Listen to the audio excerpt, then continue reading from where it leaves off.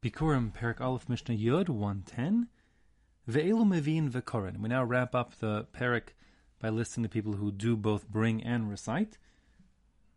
It's people who bring min ha'atzeres v'adachag, people who bring their Bikkurim in the window between Shavuos and Sukkot, as we said before.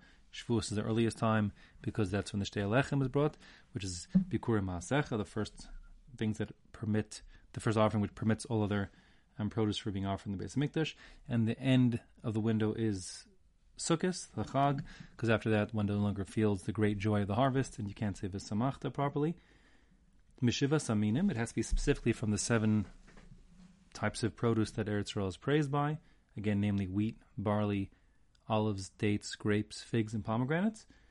Meperos shebaharim, and when you're bringing the fruit, it has to be the fruit that is the best of breed, the best type of fruit that you have. In other words, if we're talking about fruit grows better up in the highlands, in the higher ground, and that's the ones you should bring. Peros shebaharim, fruit that grew on the hills. Mitamaros shebamakim, and as far as dates go, dates that are date palms that are growing inside the valley, their dates are more like juicy. They have the devash tamarim, like the honey, the silon that's inside the date, which is what the verse praises, and therefore that's the better choice and the proper one to bring those kind of dates from the Amek, from the valley, if you're bringing for Bikurim.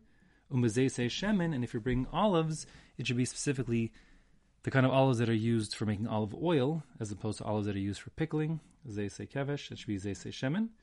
And me'ever hayarden, it can be brought, let's say you have these olives that are coming, for argument's sake, from Ever hayarden, the land across the Jordan, meaning modern day Jordan, basically, where 2.5 Shvatim were. So even though Hashem didn't originally have that part of the land in mind, and therefore that Ever hayarden, the Transjordan, is not considered an Eretz Zavas Chalav U'Duvash, a land flowing in milk and honey, it still is a land that was given to us. And therefore, since you can say it was the land Asher Nasan Lanu, that it was given to us, so one indeed could recite the recitation, the vidui of the Bikurim, even on, let's say, olives brought from Jordan.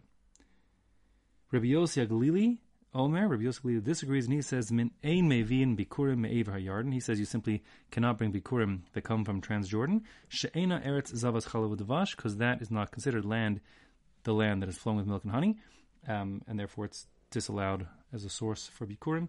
The halacha follows the Tanakama that one could bring his Bikurim from Transjordan, given that that is part of the land that was ultimately given to Eretz, to Klal Yisrael.